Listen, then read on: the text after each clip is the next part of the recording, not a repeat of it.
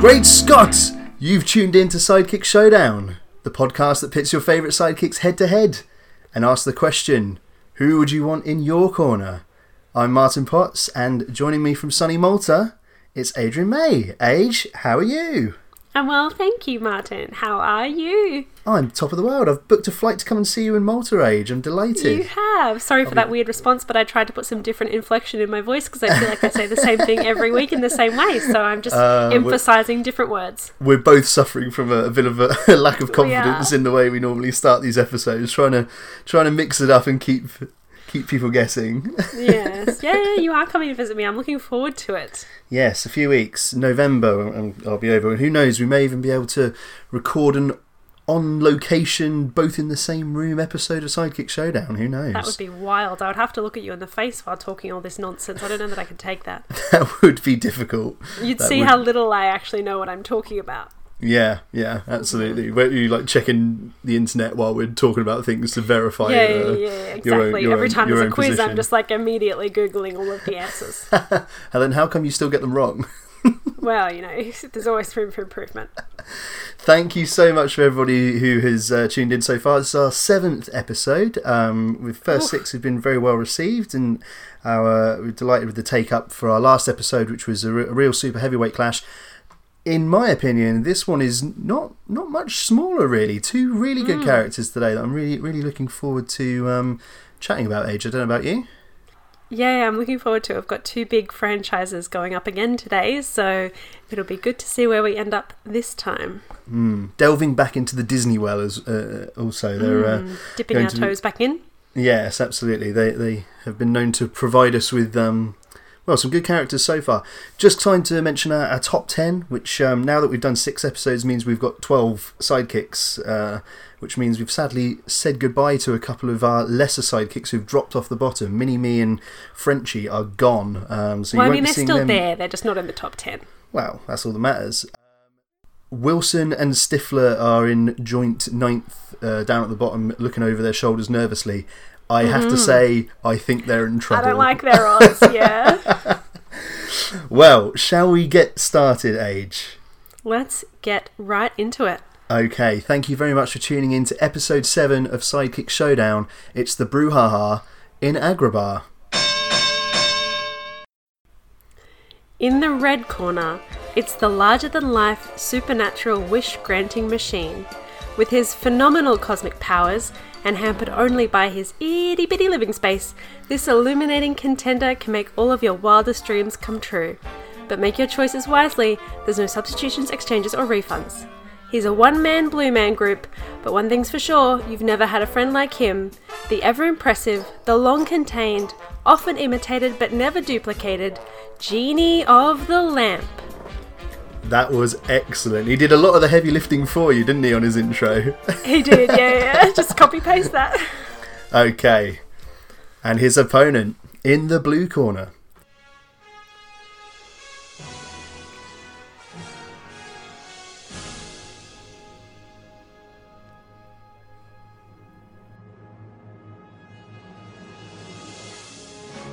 It's the eccentric, brilliant, slightly unhinged scientist who knows that if you're going to travel through time, you should do it with a little style.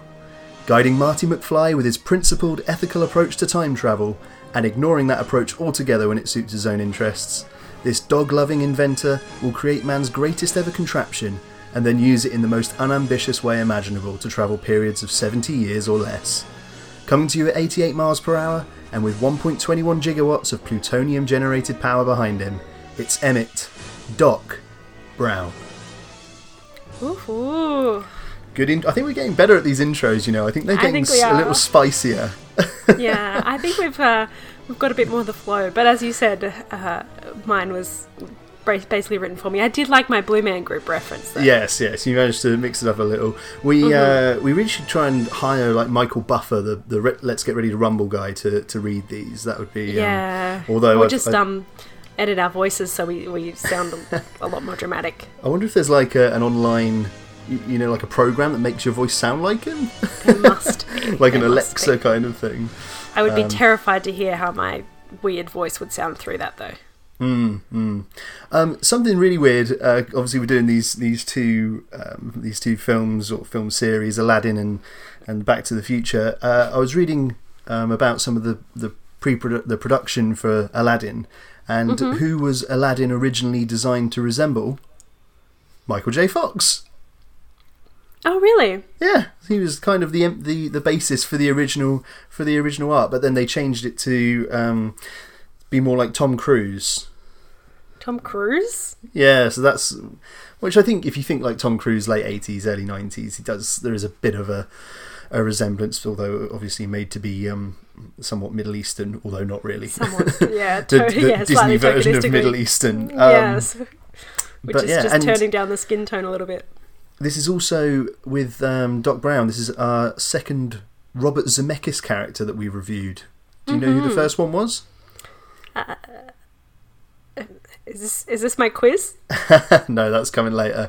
It was Wilson the volleyball was of course, Castaway right. Robert Zemeckis film. So we've already picked up two Zemeckis characters here, but I think this one is going to have a little more to him personally. Side podcast idea, just reviewing characters from Robert Zemeckis movies. Right. I'm trying to think of a witty title now. It's a spin-off of Sidekick Showdown. Yeah. Well, without further ado, shall we jump into round one? Yes, let's do it. Round one, fight!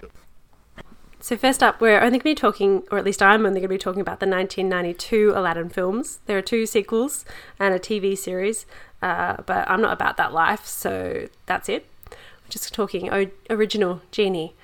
So the story of Aladdin follows Aladdin, who's riffraff, a street rat, a scoundrel. Take that. Thank you. He's got his monkey friend, Abu. They're barely scraping by. They have to steal from the market, don't have a home, etc., etc. He's sent on a mission by the evil Jafar to retrieve a magic lamp from the Cave of Wonders. Manages to avoid giving that back to Jafar and keeps it for himself and discovers that there is a genie hidden inside of it. Genie grants him 3 wishes. Aladdin wants to become a prince so that he can win the affections of Jasmine. You can leave that one in. Win the affection of Jasmine. He's hot for Jafar. He's hot, aren't we all? Aladdin's basically like the heart eyes emoji personified, in that he doesn't have much character or depth, except he just really has a big old crush on Jasmine. So he wants to be her love. And probably his only other real defining characteristic is that he's a fucking liar. That's also true. Yes. As is pointed out numerous times throughout the film. But yeah, he's basically, his entire motivation is to get in Jasmine's pants. Understandable. And he does so, well, he attempts to do so with the help of Genie, who grants him wishes, and Jafar continues to cause mischief. And weirdly, for a kids' movie, I found this oddly difficult to explain, so I don't really know why that is, but there's layers, it's got depth, and it has a happy ending. It certainly does. Aladdin gets the girl and Genie gets his freedom, which we'll talk about. Aladdin is the next, or well, I say the next, I think there's about 3 coming out before it, but it's in the queue to be given the live action remake treatment. Now we've gone into this kind of thing a couple of times in previous episodes. I think we may even have mentioned Aladdin specifically, yeah. Possibly. Again, as ever, I'm very unenthused about this whole idea. Will Smith has been cast as the Genie. I think he'll probably do quite a good job, to be totally fair. But I think the film is going to be a spectacular mess.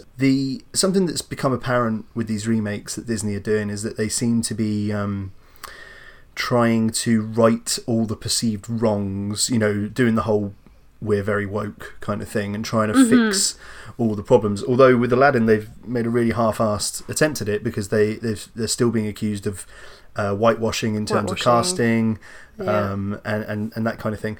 I went to see the stage show last year. You've not seen that, no? No, but I was going to bring it up because I know you have opinions. I think the stage show gives, and the Beauty and the Beast remake give us a bit of a window into what to and expect. tell us your opinion of the stage show, please, Martin. It was very disappointing. The Genie was the best part of it, which is why he's on all the posters. The Friend Like Me sequence is very bombastic and entertaining, and there's some good. It's not bad. It's not terrible. I don't want to like completely dump on it, but it is a bit. It's way too long. It's a lot longer than the film, which is bizarre because they cut out about the back 20 minutes of the film. Wait, where all of the actual final conflict happens? Yeah, so all the snake stuff, that's obviously not there. I think he doesn't get sent to Nepal or wherever it is, the mountain region.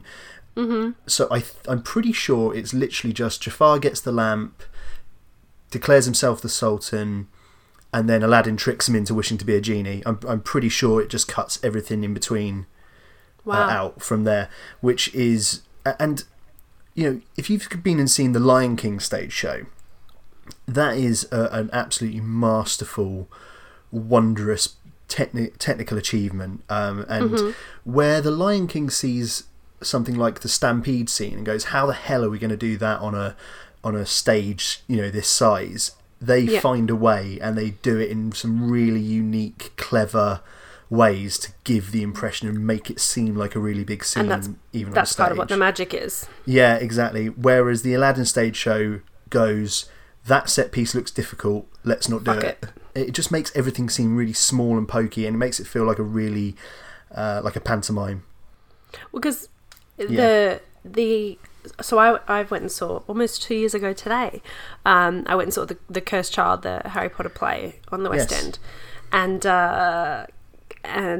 that's something that is kind of the opposite of that almost, because it's something that has a very bad stories, and I'm a big Harry Potter fan, but has a very bad story, ridiculous premise. The entire plot is basically garbage, but the visual production of that, seeing it on the stage, was one of the most incredible things I've ever seen. Yeah, I remember you saying about one thing in particular that was incredibly impressive. Was it something with the invisibility cloak or something? They did that. They had them like disapparating, you know, into the Ministry of Magic. So, you know, they had their clothes kind of get sucked into this thing. They had like the way they executed it. I haven't read the play since then, and obviously for most people that's the only way they've seen it, although that's the only way they've consumed it, I guess. So I can understand why it doesn't have a very good reputation, because the story is arguably objectively garbage, but the production of it is absolutely spectacular, and they clearly did the same thing that the Lion King did, which is say, we've got these challenges, how can we do them in a way that's, you know, impressive, and they did manage that, whereas clearly Aladdin took a different approach. Yeah. Final thing on, going back to the remake, the live-action remake. So I want to put my money where my mouth is and come out with a couple of predictions right now, which we can come back and revisit a year or so from now when that movie comes out. Firstly, Jasmine is definitely going to have at least one, possibly a gaggle of handmaidens, so that she doesn't seem like such a boring loner. Right. And it will make it seem like she has friends, even though they'll actually be her staff. Sultan is not going to be like a fat man baby. He'll be like a proud, if slightly scatterbrained or, you know, a bit tunnel visioned, old-fashioned fellow, something like that. And they're going to be really heavy-handed with the gender equality. And so in the stage show, in the film, right at the end, the Sultan says about this law, the law that needs to be changed. He goes, from now on, the princess shall marry whoever she deems worthy. And it's like, cool. In the play, I remember this distinctly because I remember laughing. The Sultan says, whoever she deems worthy, and will rule alongside him as his equal. And I was like, look, I welcome the sentiment, of course. I'd love it if that's the way it was, but frankly, it is ludicrous, so out of keeping with the reality of the medieval Middle East in that time, or even today, to say that this would happen. Also, just, I don't think it's necessary. Like, it's kind of... need to specify that whether or not. Like, you can just leave it. And if you make the character, which they arguably do with Jasmine, a forthright, active character with agency and so on, then you don't need to specify that, because it will be assumed. There's no way this woman would be a wallflower. She's obviously going to be a heavy, a big part of this. But So anyway, those are my predictions, and we can come back and revisit those after the film comes out. And I'm not going to go and see it, so someone will have to let me know if that comes true or not. I'll see it. Don't worry. Good for you. So, shall we press on? Wait, no, I have some analysis very quick analysis that's just as intellectual as yours about Aladdin as a whole. The film. Yeah. Aladdin's the hottest Disney prince, and Jasmine's the hottest Disney princess. She's like 15. They're all like 15. Yeah. All of them are like 15. Why do they make them so young? Why don't they make them just like 18, 19? I don't know, just above the age of consent at least. Yes. Also, related, the soundtrack is the best Disney soundtrack. Hardly any songs, though. No, but the songs are the best ones. Okay. I mean, I'm not gonna say you're wrong there. You are. Name a better Disney song than One Jump Ahead or A Whole New World or Friend Like Me. Could do it. Circle of Life. No. I'll Make a Man Out of You. A good one, but no. Sorry. Yeah. No, I'm not going to disagree. Oh, I think Belle, the opening Beauty and the Beast number, Belle is excellent as well. It's pretty good, but doesn't. Yeah, I mean, don't get me wrong. I've enjoyed listening to Prince Ali and Friend Like Me in particular over the last week or so. But yeah, happy to go along with they are pretty hot. They're good looking people, no doubt about it. Yeah, they are very hot. So tell us about the Genie. Sorry, Mum, who's listening to this. Genie. So I think the most interesting thing about Genie, and I'm sure you would agree, is that despite being in the movie not that much, he is the movie. Obviously, plot-wise, narratively speaking, for Aladdin, there's no movie without Genie because he dies in the Cave of Wonders and that's it. Yeah. But the cultural impact of the movie is Genie, Aladdin is Genie, and it's when I was rewatching it this time, I didn't realize that it took so long for Genie to actually come into the film, because you think Aladdin and you think Genie because Aladdin is an empty vessel of a character who just has a crush on a girl and wants to be rich and stuff. But Robin Williams' performance in that is so spectacular and has made such a significant impression on the animated film space. So I was going to say about this, because Robin Williams was something of an experiment at the time for Disney, because they tended not to have big famous mainstream actors do a lot of their roles. It was usually they had almost like the old golden age of Hollywood, the studio approach, where they had a load of actors on retainer essentially and would just call them up, which is why you get things like the Mad Hatter is the same voice as the uncle in Mary Poppins, and Winnie the Pooh is the same voice as Car, and all that kind of thing. Yeah.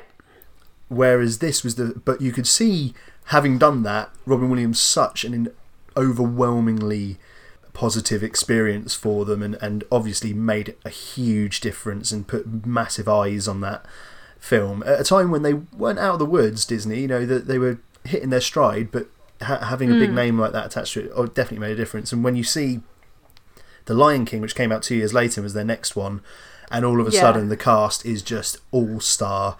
James Earl Jones, Rowan Atkinson, Jeremy Irons, Matthew Broderick, and then looking further down the line, you've got Mel Gibson in Pocahontas, you've got Demi Moore in Hunchback, Kevin Kline in Hunchback, Danny DeVito in Hercules, and all of a sudden, it's really just... And then you look at today, they're still, casting really famous actors. Dwayne Johnson, just in Moana, Mandy Moore in Tangled, Zachary Levi in Tangled, etc. Kristen Bell. Kristen Bell, yeah. Josh Gad, all these huge actors, and then of course on their live action remakes, of course they're casting really hard there as well. But it was quite an experiment at the time for Disney to do that, but obviously paid off in spades. Yeah.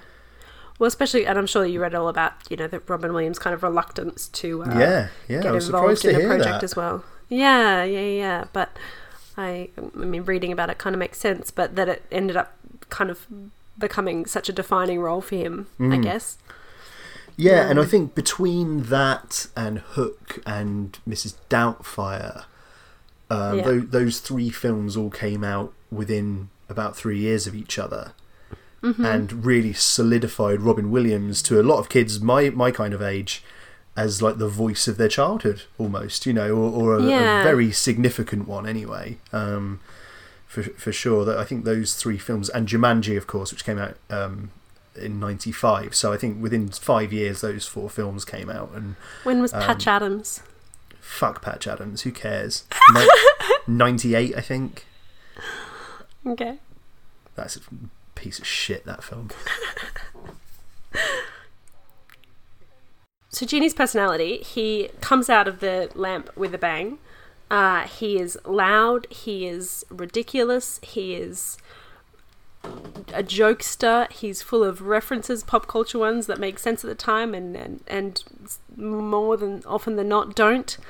He's powerful, he's happy making fun of himself, but at the same time he has this like very serious side and this very deep side to him as well. I mean, he ends up creating this connection with Aladdin that is quite powerful and quite sincere and genuine, despite obviously the nature of their relationship initially is one of servant to master in bringing him out of the lamp. But he's the song that he starts with is really what he's like as a character. He's a friend. I mean, he's a friend to Aladdin, but even he's friends to the people that he doesn't have a contractual obligation to serve. Yeah, definitely. He by the end of the film, he's developed such a bond with Aladdin that even though earlier on he obviously makes a big point and something that's really pushing him and his motivation is to be freed from the lamp and to have his freedom. But when it gets to the end of the film, he just like quite readily is prepared to forego that, and wants Aladdin and Jazz. He's like, no, you need to use your third wish so that you can be with Jasmine still. Which we talked in the last episode about Sam Gamgee and his I Can Carry You thing, which of course Genie has a literal one of. So he does have an I Can Carry You, but he. But also talking about going above and beyond and ways that you support your protagonist in unlooked for ways. That's sacrificing about as much as any sidekick we've discussed so far, I think. Yeah, especially because you do see, albeit just in flashes, the really significant impact that his imprisonment and like literal slavery has on his psyche. And I think it's kind of almost an interesting reflection maybe of Robin Williams, an unfortunate but interesting reflection of Robin Williams as a person. But Genie has this very side that's dealing with a lot of these demons, and that mostly when he comes out, he's so happy to just be out in the world that he kind of puts all that aside, but there is that kind of suffering underneath it. It's funny because when you think of the Genie, the first things that spring to mind are the songs and the impressions and the big crazy wackiness. But I was actually a bit surprised. It's been a little while since I watched Aladdin, not probably more than a couple of years, but it was weird watching it with this head on, with the Sidekick Showdown head on, and going, what? Actually, if you're not looking for it, you can miss all this. But there is a bit more to him than you think, and he's got a pretty decent arc actually, in terms of he goes from in servitude, and he's very open about what he wants and what his desires and motivations are, and rightfully gets very annoyed at Aladdin when he reneges on his promise to free him after using the second wish, which lest we forget was the Genie literally saving his life from drowning. Yes, yeah. And so right after that, Aladdin's like, I'm not going to free you, and he rightfully gets pissed off. But then Yeah. by the end, he is, as I said, willing to give up his freedom for another, well, he says something like 10,000 years or something like that. Yeah. Well, especially when you think about the fact that he doesn't enter the film until a 90-minute film until the 35-minute mark, and undergoes this kind of this development. The other thing with Genie, it's talking about going above and beyond. Aladdin gets a lot of extras thrown in, doesn't he? He does. I mean, he gets. I mean, even just the wish for to be a prince. Like, this is exactly what I was thinking of. Prince with all the trimmings, all the sides. So, okay, you're a prince. You know, a genie who is, just coasting, going through the motions would be like, okay, you're a prince. You might not even change his clothes. There's nothing to say that you, you're a prince. You literally are a prince. And just make him prince of a realm somewhere. But no, he gets the outfit change, which is, I guess, a fairly necessary requirement and whatnot. But he gets the whole procession. A parade. Yes. It's not really clear whether or not his servants and flunkies stick around after that song or if they just disappear into the ether. But he's got transport thrown in, all sorts. Yeah, and even after that, obviously, he stays around. I mean, he sticks around because he's kind of got to. But he's, he's basically the best wingman ever. Yeah. Like, Aladdin would get nowhere with Jasmine without him. Without his advice telling him to call her punctual. Punctual, yes. But, I mean, it works. But, yes, he hangs out and he wants to be there. And that's, I think, a testament to his character. I'm talking about him like he's, some life-changing, friend of mine, but he's a testament to his character that he does stick around, and he does do, like, that's almost his defining characteristic, is giving more than he needs to. Yeah. And he wants to help, but he also has, like, such strong values and morals, which you can see when he his servitude is given to Jafar. That, and he's very reluctant. And he does it because he's got to. Yeah, he's doing it very, and he's very, like, apologetic. You touched on something a second ago. He's got way more of a moral centre than Aladdin. I think Genie he sees the value in, like, when Aladdin wishes to be turned into a prince, he's pretty encouraging of that. So perhaps it's that he recognises that Aladdin needs to be a prince to get through the front door. Yeah. But as soon as he's in the front door, Genie's like, okay, now you need to come clean. You need to tell her the truth, because she's not going to mind. She liked you from what you've said. Yeah. He's really only got Aladdin's say-so to go on. But he's like, no, you definitely should come clean now and be honest with her. That's the way forward. And Aladdin's like, nah, fuck that. Nah, gotta keep on lying. and then double down with even more lies. Yes, instead of just then, oh my God, Aladdin. But I think that's one of the interesting things about his character, is that, like, he is, literally in servitude for all of these years, but he still retains his agency, and he uses that obviously as a hilarious part of the film. But also, I think, just brings the film any of the depth that it has really comes from Genie, because none of the other characters have many dimensions. I mean, most of them are animals, or other non-verbal creatures. Yeah. So... Carpet's pretty great, though. Oh, I mean, don't get me wrong. I feel a bit sorry for the carpet, because I feel like Aladdin and Jasmine might consummate their marriage on him, but he's a good dude. If they ever get married, I know you said we weren't going to talk about him, but by the third film, the second sequel, they still haven't tied the knot. It's like, come on, guys. I thought she had 3 days. I thought she had 3 days to get married. Really long days. Oh dear, silliness. Do you want to talk about those dumb movies for a second? No, not really. No, the third one's pretty good, to be honest. Okay. It's got a really, really funny bit where the genie comes out of a giant whale in the guise of Steamboat Willie, and he's playing like a genied up version of Mickey Mouse. That's really, really hilarious. But I've seen that clip, but that's all. It's really, really funny, but that's like the best bit of the whole movie. A couple of the songs in them are pretty good. I don't really remember the second one, but the third one I watched quite a lot as a kid. I had it on video and watched it a few times, so I still remember a couple of the songs reasonably well. And that had Robin Williams back as the genie in that third one, whereas it was Dan Castellaneta of Simpsons fame in the series and The Return of Jafar, which is a lovely bit of trivia, I think, that. Yes. I think I just think that the thing that Genie does best is, I mean, he not only does he, we've talked before about how a sidekick should basically make the character the best version of themselves, and I think you really see that in Genie in Aladdin. He tries. Because like the moments of greatest sincerity and heart in the film come in Genie's interactions with Aladdin, and that's not entirely one-sided. You know, you get to see some of that depth in Aladdin as well. I mean, he kind of does bring that out. Who is otherwise a relatively one-dimensional character who has a single objective. But their interactions, I think, are some of the sweetest in the film. Yep, definitely. We've got all this far and barely mentioned the biggest thing, which is that he's hilarious. He's one of the funniest. He's very funny. Disney characters. I've alluded to ever. it a few times.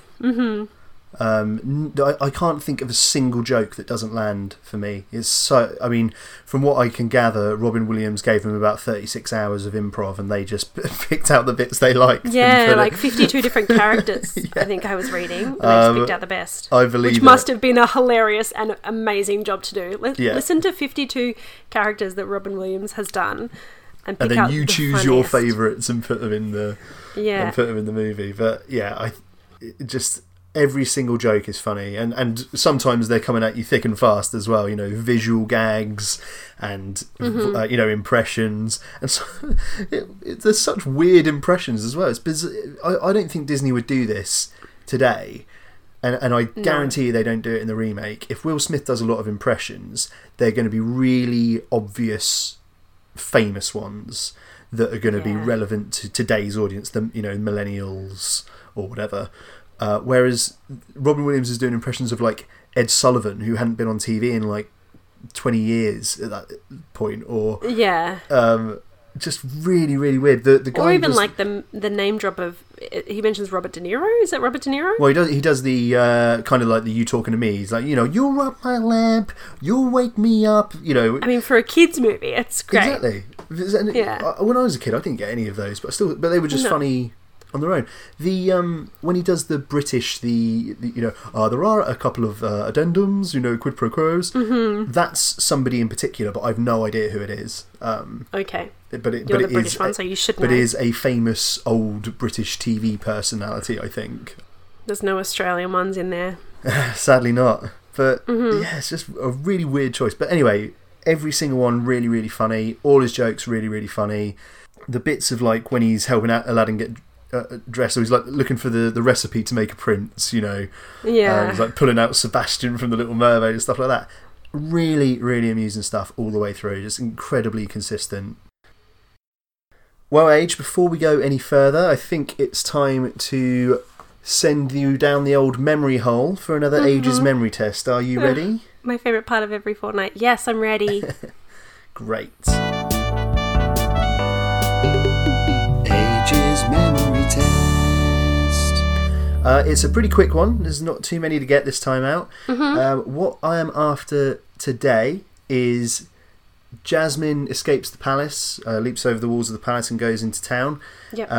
And there are many vendors there trying to push things into her face. It's the old, the Middle Eastern market peddlers. And I would just like you to name everything that she's offered to buy.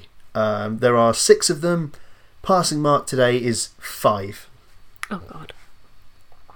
Because they're old, they're pretty well established. A necklace? Yes, a necklace for the pretty lady. And she's not offered the apple, is she? She steals that. No, she steals the apple. Something creepy. What's the creepy thing? A dead animal? What? No, definitely not. Okay. Fish? Fresh fish We catch 'em, you buy 'em. So that's a yes? Okay. Fuck. Can I have a hint? One person offers her 3 different things. Sweets? Dates. Sugar dates. Sugar yes. Whew. We've got 3 more to get. I think I'm out. So close. Okay, the first guy is offering her to buy a pot, no finer pot in brass or silver. And then this is the guy you needed. This guy would have helped you out. Sugar dates and figs, sugar dates and pistachios. I did almost say figs. Should have done it. So close and yet so far. No pass mark for you this week, Age. Unfortunately, a fairly, well, a literally middling 3 out of 6, I'm afraid to say on this occasion. But it's fine. I'm used to failure. Better luck next time, and join us again for another exciting instalment of Age's memory test. So I was actually watching, when I rewatched this here, my housemate came out and joined me, and she's never seen Aladdin before. So she's a 20-something-year-old young woman who has never seen Aladdin. So I got to watch Aladdin watching someone else, like with someone else, watching Aladdin for the first time. That sounds like a real treat. It was so nice, just because, you know, you do kind of, I'm not really one to laugh out loud much in films anyway. Like, I'm kind of just, I'll silently appreciate it, you know? Yeah. But and especially a movie that I've seen quite a few times, obviously, that's even more so. But getting to sit there next to her, with her giggling away at all of the jokes and just having that really tangible reminder of how, you know, what it was like when you saw it the first time, and you were probably like 5 or 6 or whatever. Yeah, exactly. So it was. I mean, recommend viewing Aladdin if you find someone who hasn't seen it before, watch it with them, because it's quite a delightful experience. It brings that like childlike element back, I think, in a way. I believe you. Knockout blow? Wait, no, I have a question. Okay. So I have a question for you. What would you wish for if you just make one wish? That's a good question. I feel a bit on you the can't do spot. like it's not going to be world peace or some bullshit or like that. No. The end to hunger. Yeah, it's going to be something selfish. No. Yeah, it's going to be. I think it's going to be like some kind of superpower, like the power of flight. Ooh, you know, interesting. I think that's a pretty ubiquitous human feeling there. The power of flight would be fucking great. So I'm going to go for Superman style flying. You know. Okay, not wings. No. I don't want anything getting in the way. Just literally the ability to levitate and just go wherever. You know. Cool, love it. What about you? Yeah, look, as soon as I asked this, I was like, he's going to ask me the same question back, and I've got no idea. No, you should have thought of that, shouldn't you? I should have. The problem is that the one I would pick is the one that you have just picked, but I'll do something else. Is it? No, I can't say that. That's too depressing. Go on. I was going to say to be happy. Oh, God. What have you done to our podcast? Sorry. Okay, well, here's hoping you find that without the aid of a magic lamp page. No, I'm going in a different direction. Teleportation. Happy teleportation. Good. Okay. Yeah, teleport to a happy place. Yeah. Goodness me. Well, on that cheery note, way to lay it on thick. Let's go to knockout blow. Let's go to knockout blow. Knockout blow. So my knockout blow for Aladdin, the film, and for Genie, the character, is obviously when Aladdin is drowning under the sea in the water, and Genie, already knowing that Aladdin's taken advantage of one loophole and unable to let him do it again, is absolutely desperate to save Aladdin, and takes a very generous quote-unquote wish, from indication of a wish from Aladdin, to pull him out. Where he's down there begging, and it's one of those moments where you do see Genie's kind of sincerity at his most sincere. Yeah, like he wouldn't do that for Jafar, right? Yeah, exactly. You know, he it's one of the earlier signs in the film of the relationships that's developed between them, as well as definitional good sidekick behaviour in saving his protagonist's life. So Yeah, it's shows an good emotional judgment, moment. makes the right call. Exactly, it's an emotional moment. It's a good sidekick moment, and it's just nice. So that's my knockout blow. Pew pew. Cool. That was a punch noise, in case you didn't get that. Yep. Yes. Well, it's been a bit difficult to come up with a knockout blow because Genie steals every single scene that he's in. Mm-hmm. So you've really got anything he does, but I've gone with the Prince Ali Parade. I think it's an amazingly good musical number, really underrated. I think it often gets overlooked because of Friend Like Me, and I think it kind of people forget about the Prince Ali because Friend Like Me is sort of his anthem. But I just think that whole scene is really gorgeously put together, and essentially Genie wins over an entire town in 3 minutes. Yep. So, and of course, the whole point of the Prince Wish was to get him in the door so he can get back in touch with Jasmine.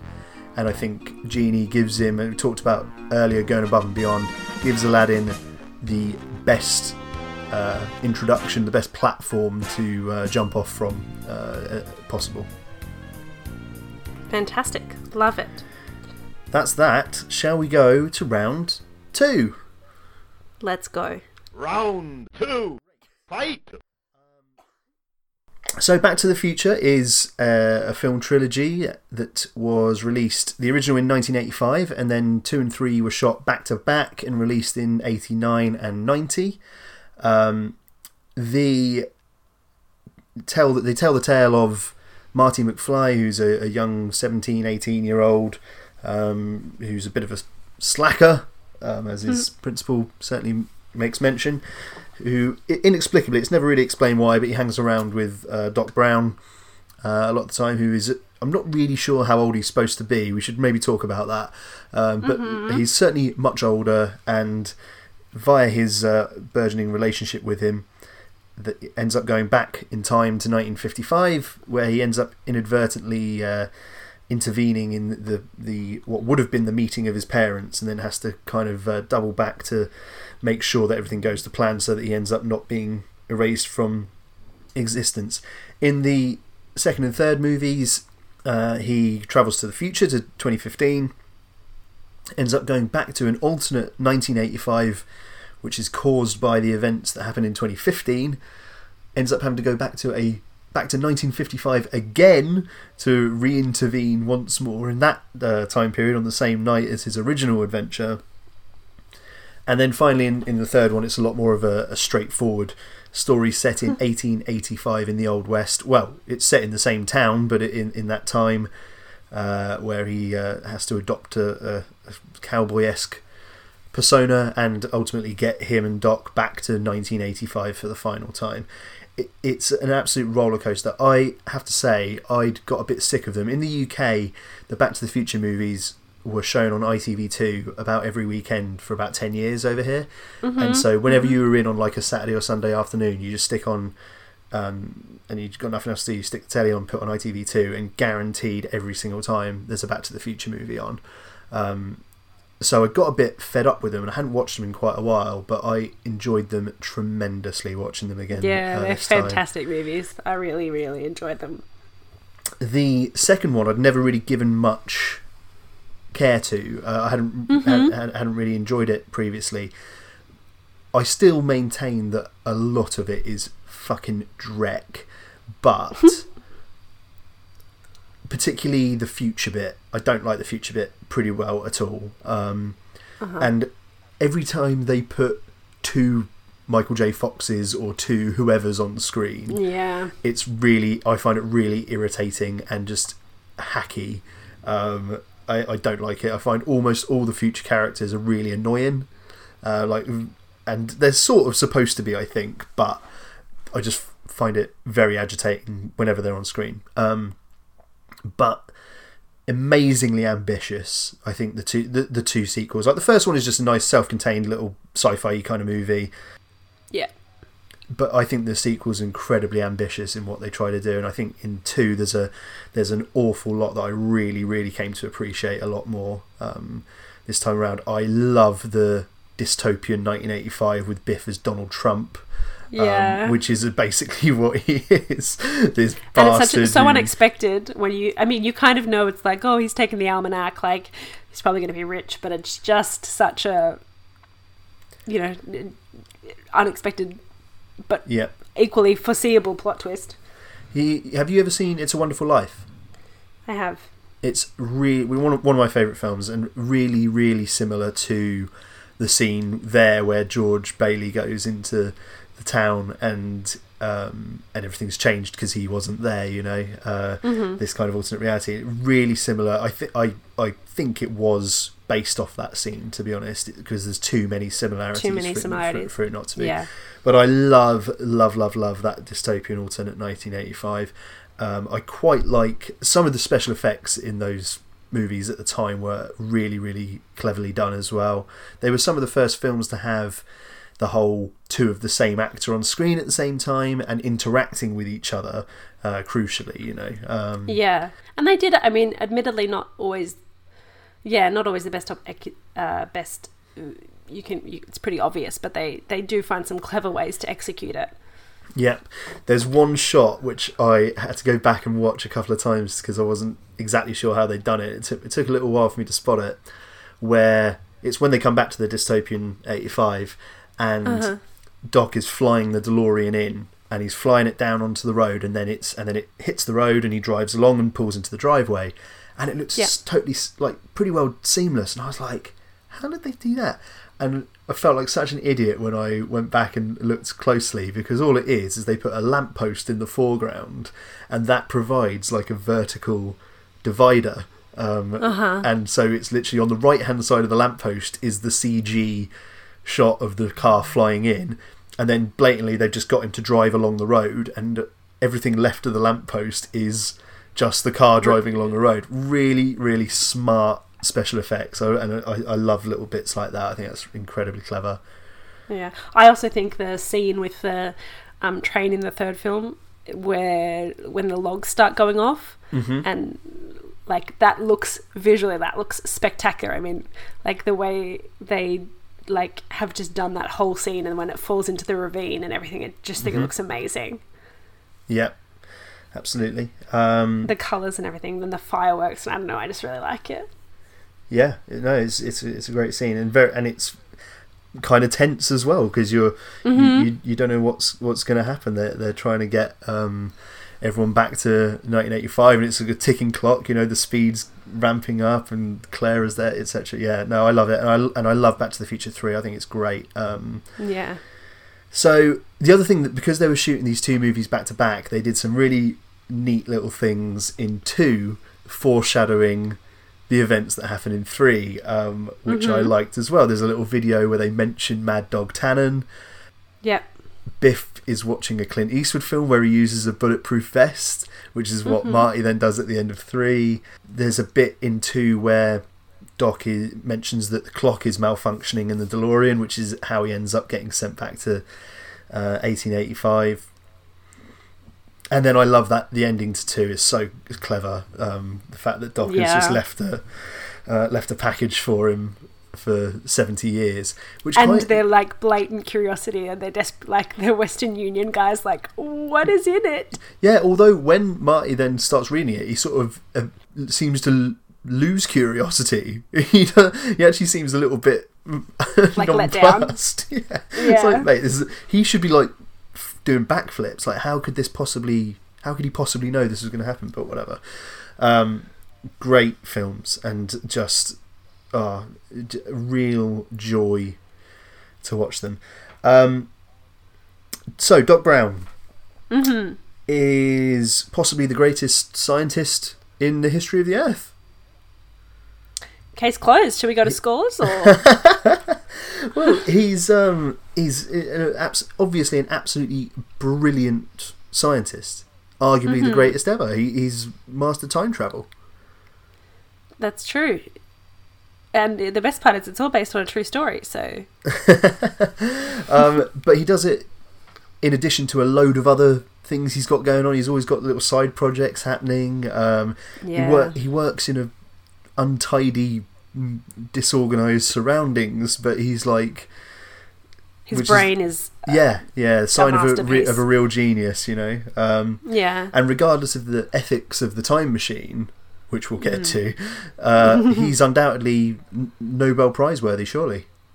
Yeah. And I love that as a character, like he's so in his own head in a really good way. Like he's just, there's so much going on there, and obviously it's fiction, it's a film, but Christopher Lloyd does such an incredible job of that character, and you can just it's so believable. Like he sells it so well that he is this, you know, genius with just all of these insane, not insane in a bad way, but crazy ideas coming out of his head, and he doesn't care what anyone thinks, and that's why he's got this such close bond with Marty, because Marty also has this curiosity and is a bit of an outcast as well. He's you know, it's not really elaborated on that much, but at the start, you know, it's really just that one line from the principal where he's like, you know, you're a waster or whatever, and then he gets his band gets turned down for the Battle of the Bands, etc. Yes, by Huey Lewis. Yeah, that's great. By the way, on that note, Huey Lewis and the News did 2 themes for the original Back to the Future, and I think they did a 3rd song for the 3rd film as well. So they obviously did Power of Love, which everyone knows, and then over the end credits there's a song called Back in Time. It's way better. I love Back in Time so much. It's a banger. It's so much better than Power of Love, which is very good anyway. But I love Back in Time a huge amount. Just want to mention that. No worries. Did you know apparently Huey Lewis, they were also approached to do the song for Ghostbusters, and they refused and this ended up with Ray Parker Jr. then ripping them off and getting sued by Huey Lewis. Yep. Have you heard I Want a New Drug by Huey Lewis and the News? No. Okay, that's the song you need to hunt down, because that is specifically the song that Ray Parker Jr. ripped off. It is a carbon copy of the Ghostbusters theme. I would highly recommend it. It's a really good song as well. So the ethics of time travel and the DeLorean and Doc Brown. This is where Doc slightly lets himself down a bit, really. Spends an awful lot of time lecturing Marty about messing around with the space-time continuum. There's our patented Martin Potts impression of the week. More impressions than the Genie, I tell you. He's like, you know, it's not healthy to know too much about someone's future, Marty, and etc. So, which he's obviously right, you know, and every time he says it to Marty, he's right, and that's the correct stance to take. He's saying, you know, you shouldn't be interfering in these things for obvious reasons. I've made a list. Here are some of the ways that Doc ignores his own advice. Firstly, he reads Marty's letter in the first one, of course. Well, I figured, what the hell? What do you mean, what the hell? He speaks to his past self in 1955, which he specifically, that very thing he specifically warns Marty and Jennifer too about. I forgot to mention this, by the way. I've got to say about Jennifer. I love how, when they thought there was only going to be one movie, they really wrote themselves into a corner by having the ending of the film be her getting in the car as well. And then they very elegantly write themselves out of that corner by throwing her in an alleyway at the start of the second one. It's like, I'll just fucking lob her in there, that'll be alright. We don't want her. Anyway. And then just dump her on a chair swing in the dystopian 1985 as well, where like people are getting shot in the street. Anyway, so speaks to his past self in 1955. He flies the DeLorean in public in 1955 when he's like hovering over Biff's car, in that sort of tunnel scene when Marty's trying to take back the almanac. He tells Marty, tips off Marty about the car accident that's going to happen in his future. Then in the third one, this is where things really unravel for Doc's can I just code. Say, the entire plot of the second movie, the premise is Doc has decided that Marty needs to intervene in his own future. Well, yeah, that's true. I didn't even think of that, but you're right. That's the plot of the film. Is Doc going, I refuse to accept this version of the future, rather than just this is how it goes. So I'm going to, change it. Yeah. But anyway, go on to the and third. it's really weird because you'd think that Doc could just probably, if he really wanted to, could just find a way to stop that happening, but whatever. So in the third one, things really start to unravel. His code is gone. It's the film where he shouts the loudest about it as well. He saves Clara from falling into Clayton Ravine. Now that is, I think, a fairly benign one because all it really affects is the renaming of that canyon. So, yes. So my head got so twisted up in knots thinking about the different timelines for Clara, because she's on the tombstone. But if she's on the tombstone, but she was going to die, but then the ravine was named after her, so she had to die. But then how could she? I figured it out eventually. It's best not to bother. Oh my god! You remember Basil Exposition in Austin Powers too, don't you? I do. Yes. Take his advice. I suggest you don't worry about this sort of thing and just enjoy yourself. That goes for you all too. Yes. So anyway, I think that's not too bad. One. But what really is... This is terrible. This is the worst thing. He falls in love with her. And starts an entire new family tree that did not previously exist. True, because they have two sons. Now, you know what it's like, love being such a weird and wonderful thing, and so much random chance that goes into this kind of thing. Chance encounters introducing new people could change things immeasurably in this way. People that are going to stick around. I'm not talking about Marty McFly in 1955 who pops in for a couple of days and then disappears. I'm talking about they've got two boys who are going to exist in that timeline and may well take a wife in the future and procreate themselves. Now we're introducing more people into the world that weren't in the original timeline. That Doc has kind of, with the invention of the train time machine, which is a stupid looking contraption, he has kind of removed himself from the regular passage of time in a way. It seems like they're touring time sort of thing. That's sort of implied, isn't it? But okay, but if they stay put for any time whatsoever, these kids could end up procreating, although they're a bit weird, so perhaps they won't. All right, Shamey McShamerson. So creepy. Yeah. But anyway, all I was getting at is, if you take that to its logical conclusion, 100 years later in 1985, there's a good chance that due to the butterfly effect or whatever of this, that there are many people who existed in the original timeline that are wiped out completely, that don't exist. Yes. So, or if Clara would have otherwise married somebody else. Clara died in Clayton Ravine. In one timeline, in another timeline, she meets Doc and then he dies. In the quote pure timeline, right? She doesn't procreate. So I think she does die, yes. I think those two falling in love and being together is absolutely fine. I don't think that's going to cause too much. Their decision to procreate. But having children has the potential to fuck up everything. Okay, but we are talking 1885. I don't know what the contraceptive options were like in 1885. Tough shit. Oh, just don't have sex with your lovely sexy wife who's way prettier than you. Yeah, tough.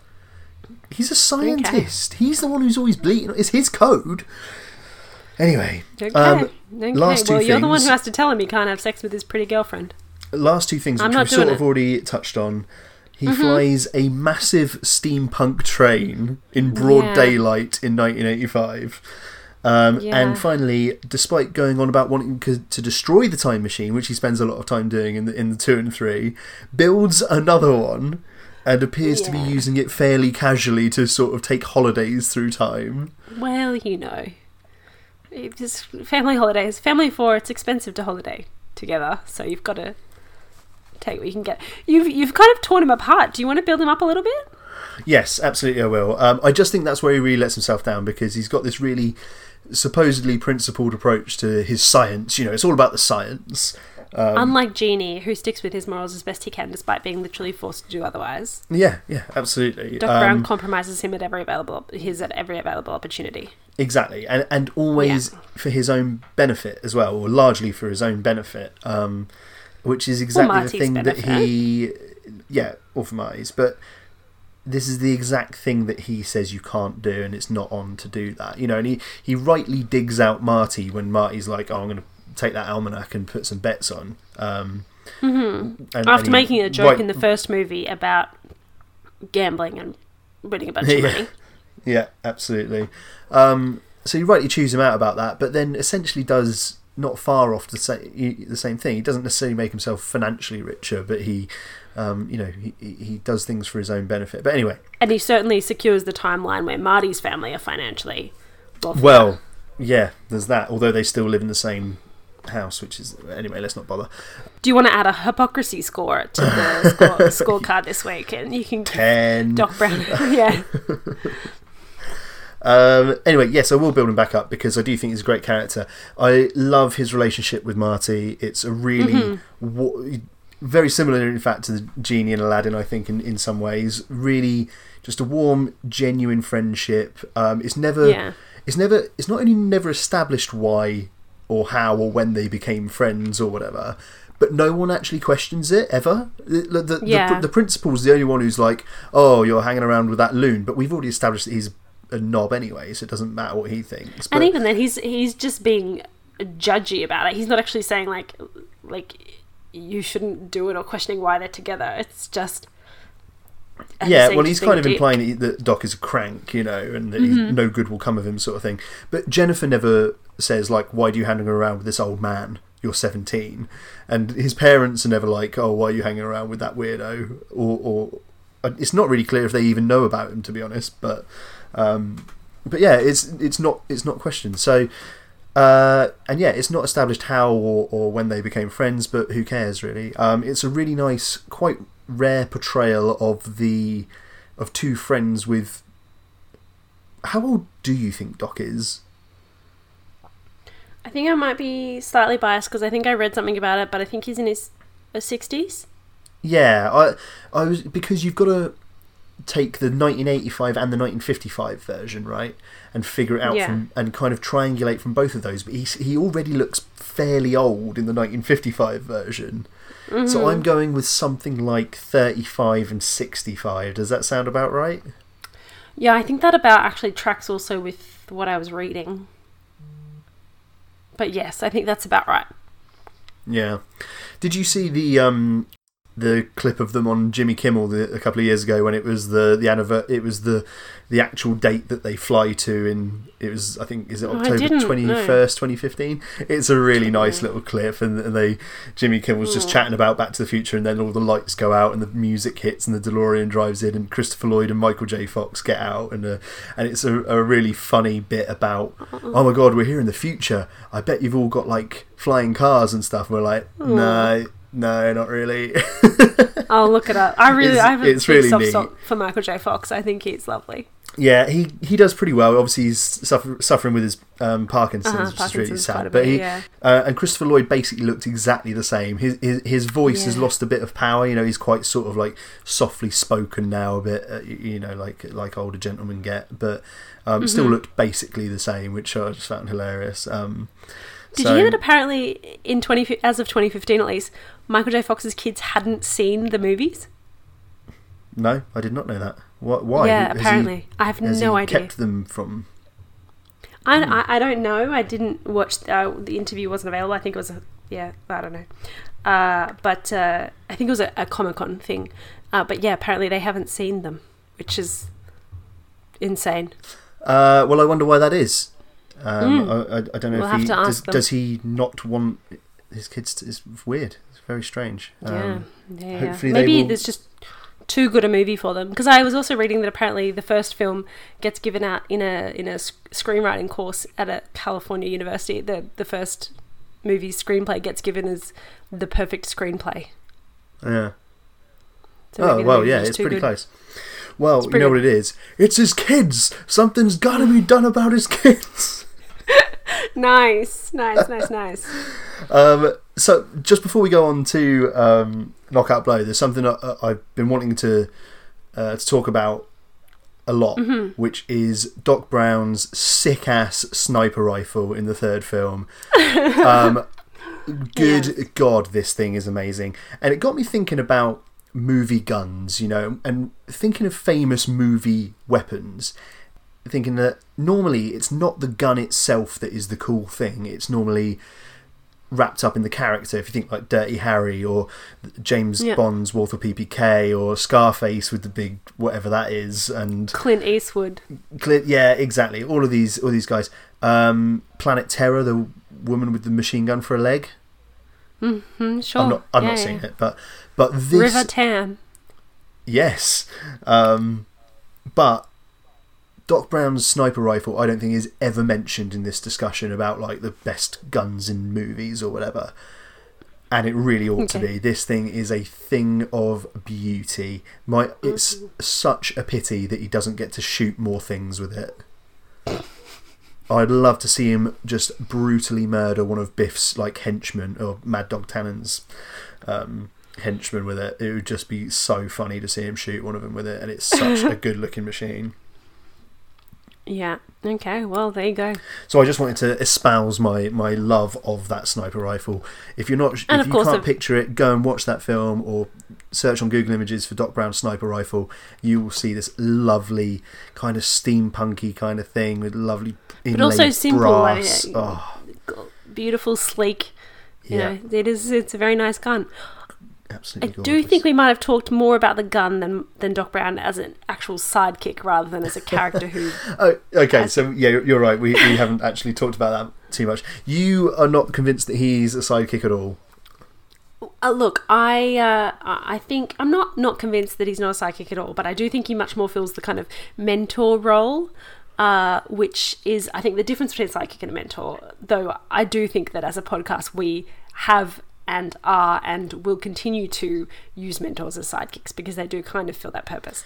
But yeah, if supporting character showdown wouldn't fit on the logo, would it? So yeah, and it doesn't roll off the tongue quite as nicely. But the sidekick is the one who propels the protagonists. Their actions propel them forward. That Samwise being our current favourite for that. But their function is to support the protagonist. I think Doc Brown fits more in kind of the Gandalf Dumbledore thing of a bit more orchestrating of it, and you're kind of watching you're watching the protagonist kind of explore the world that the mentor has created, or that invited them into, kind of thing.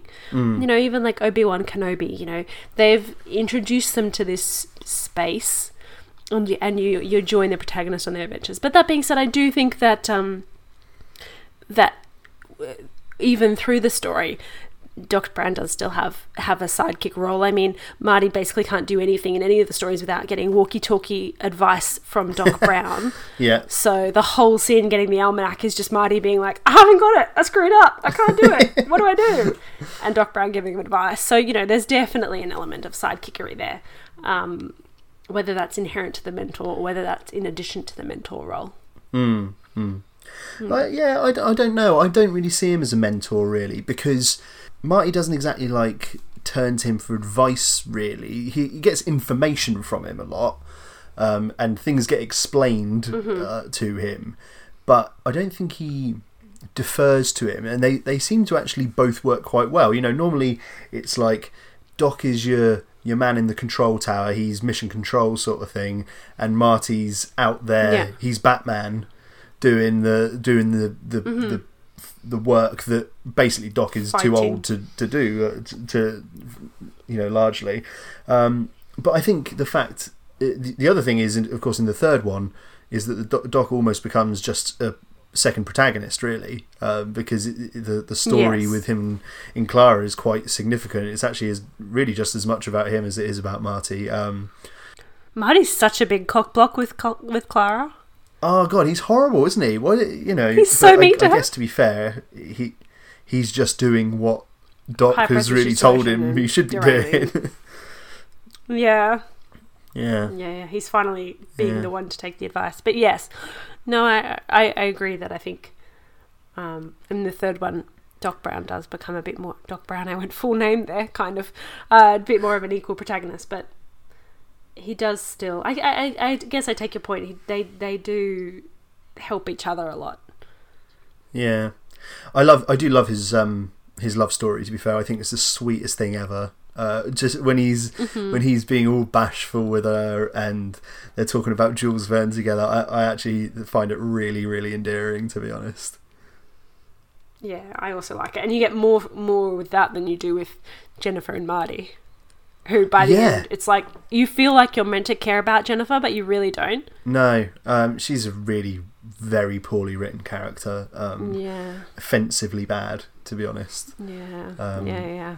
Didn't help that they had to recast her after the first one. Yes, but which I didn't notice, really. I'll be honest. Really? I didn't notice until Well, it's because she's in it so little, I guess. Doing research for this, yeah, exactly.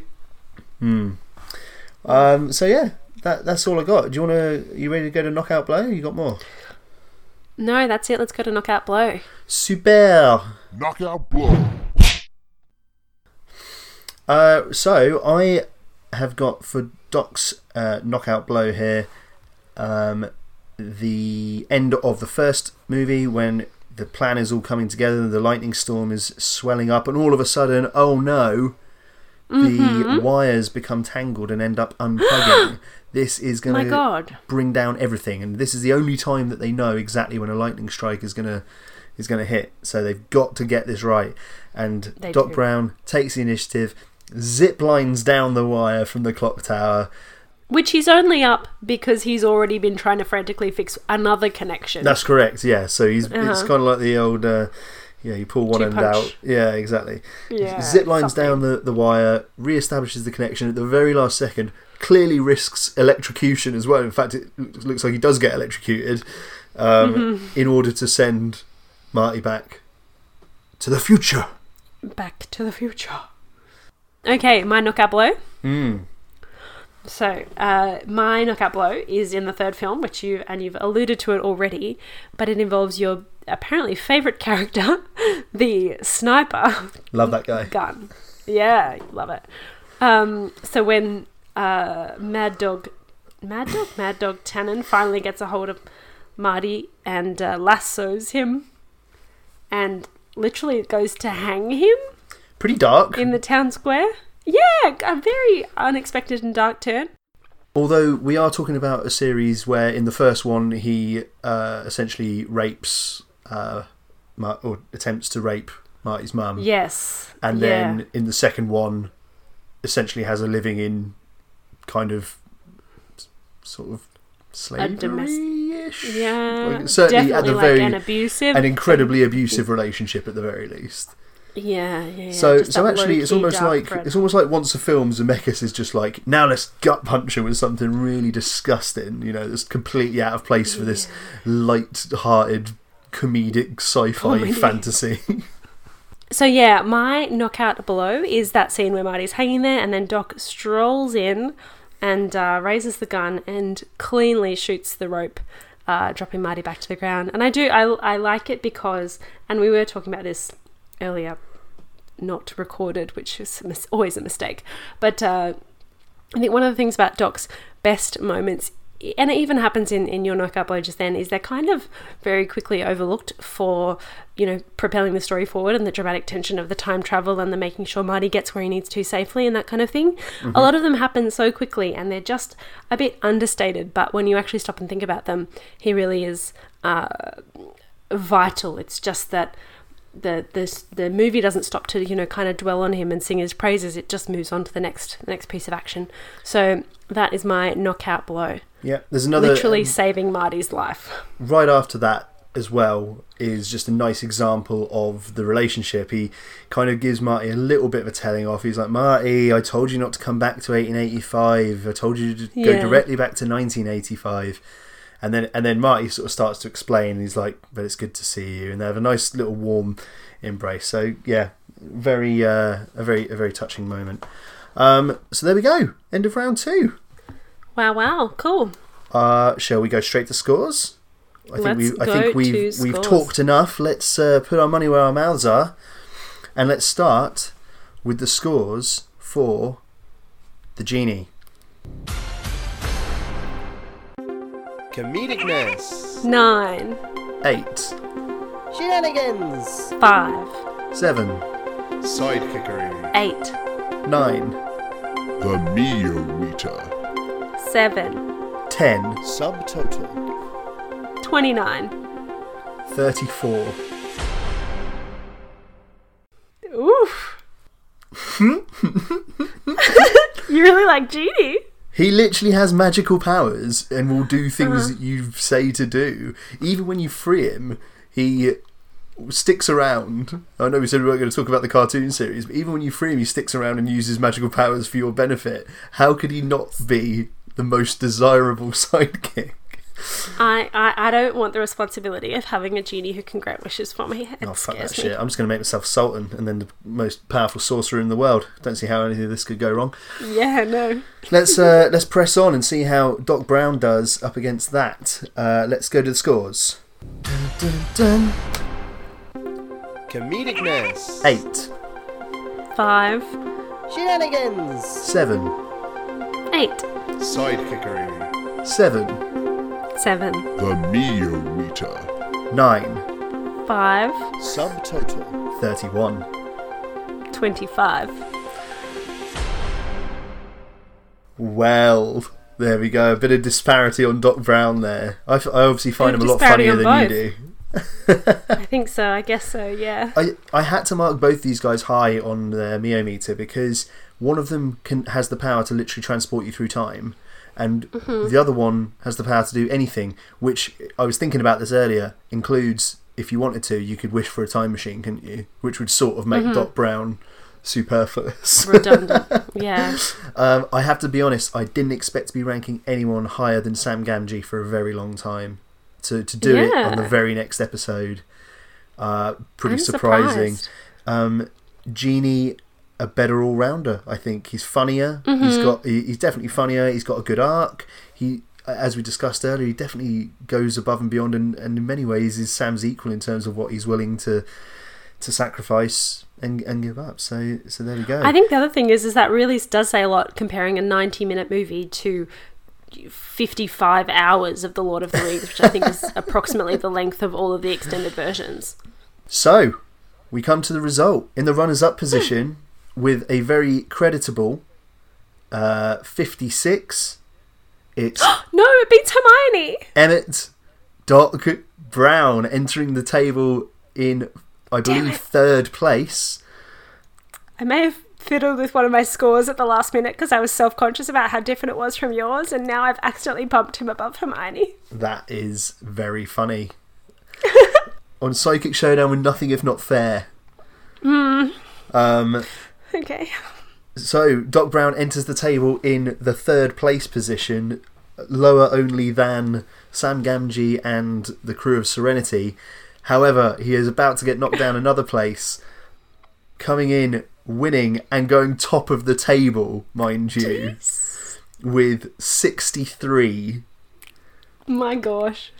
It is Genie of the Lamp. Wow.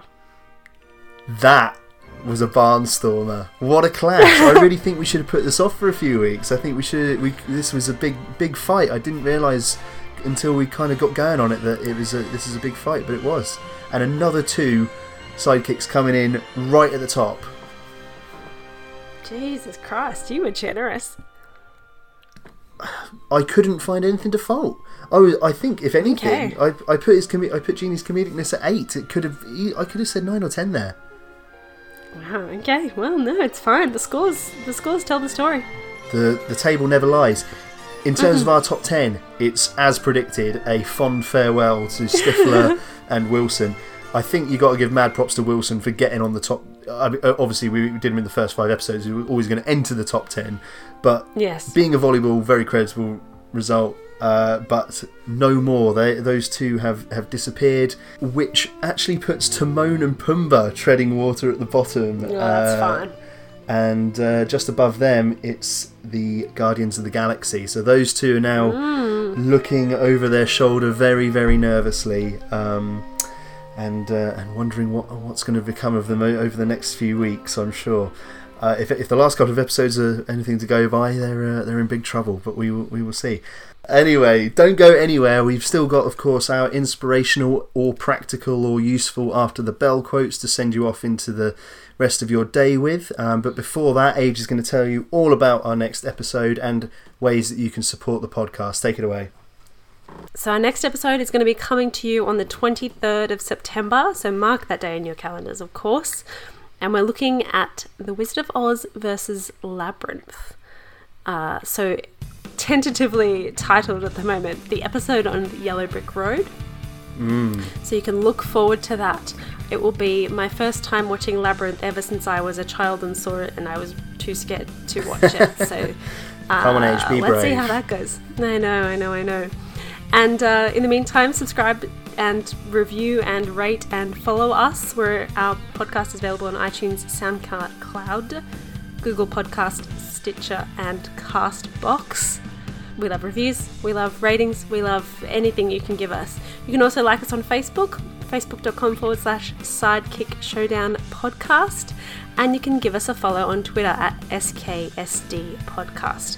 We do post a lot up there, but not too much, like just the right amount really, but it's a good place if you want to have any suggestions or matchups or anything for us. You can get us there. Now let's go to our beautiful ending, as every week, after the bell. So for Genie, my quote this week is, "To be my own master, such a thing would be greater than all the magic and all the treasures in the world." Beautiful. And last time out I did a pretty kind of just a perfunctory useful quote from Sam Gamgee in a slightly comedic turn, I suppose.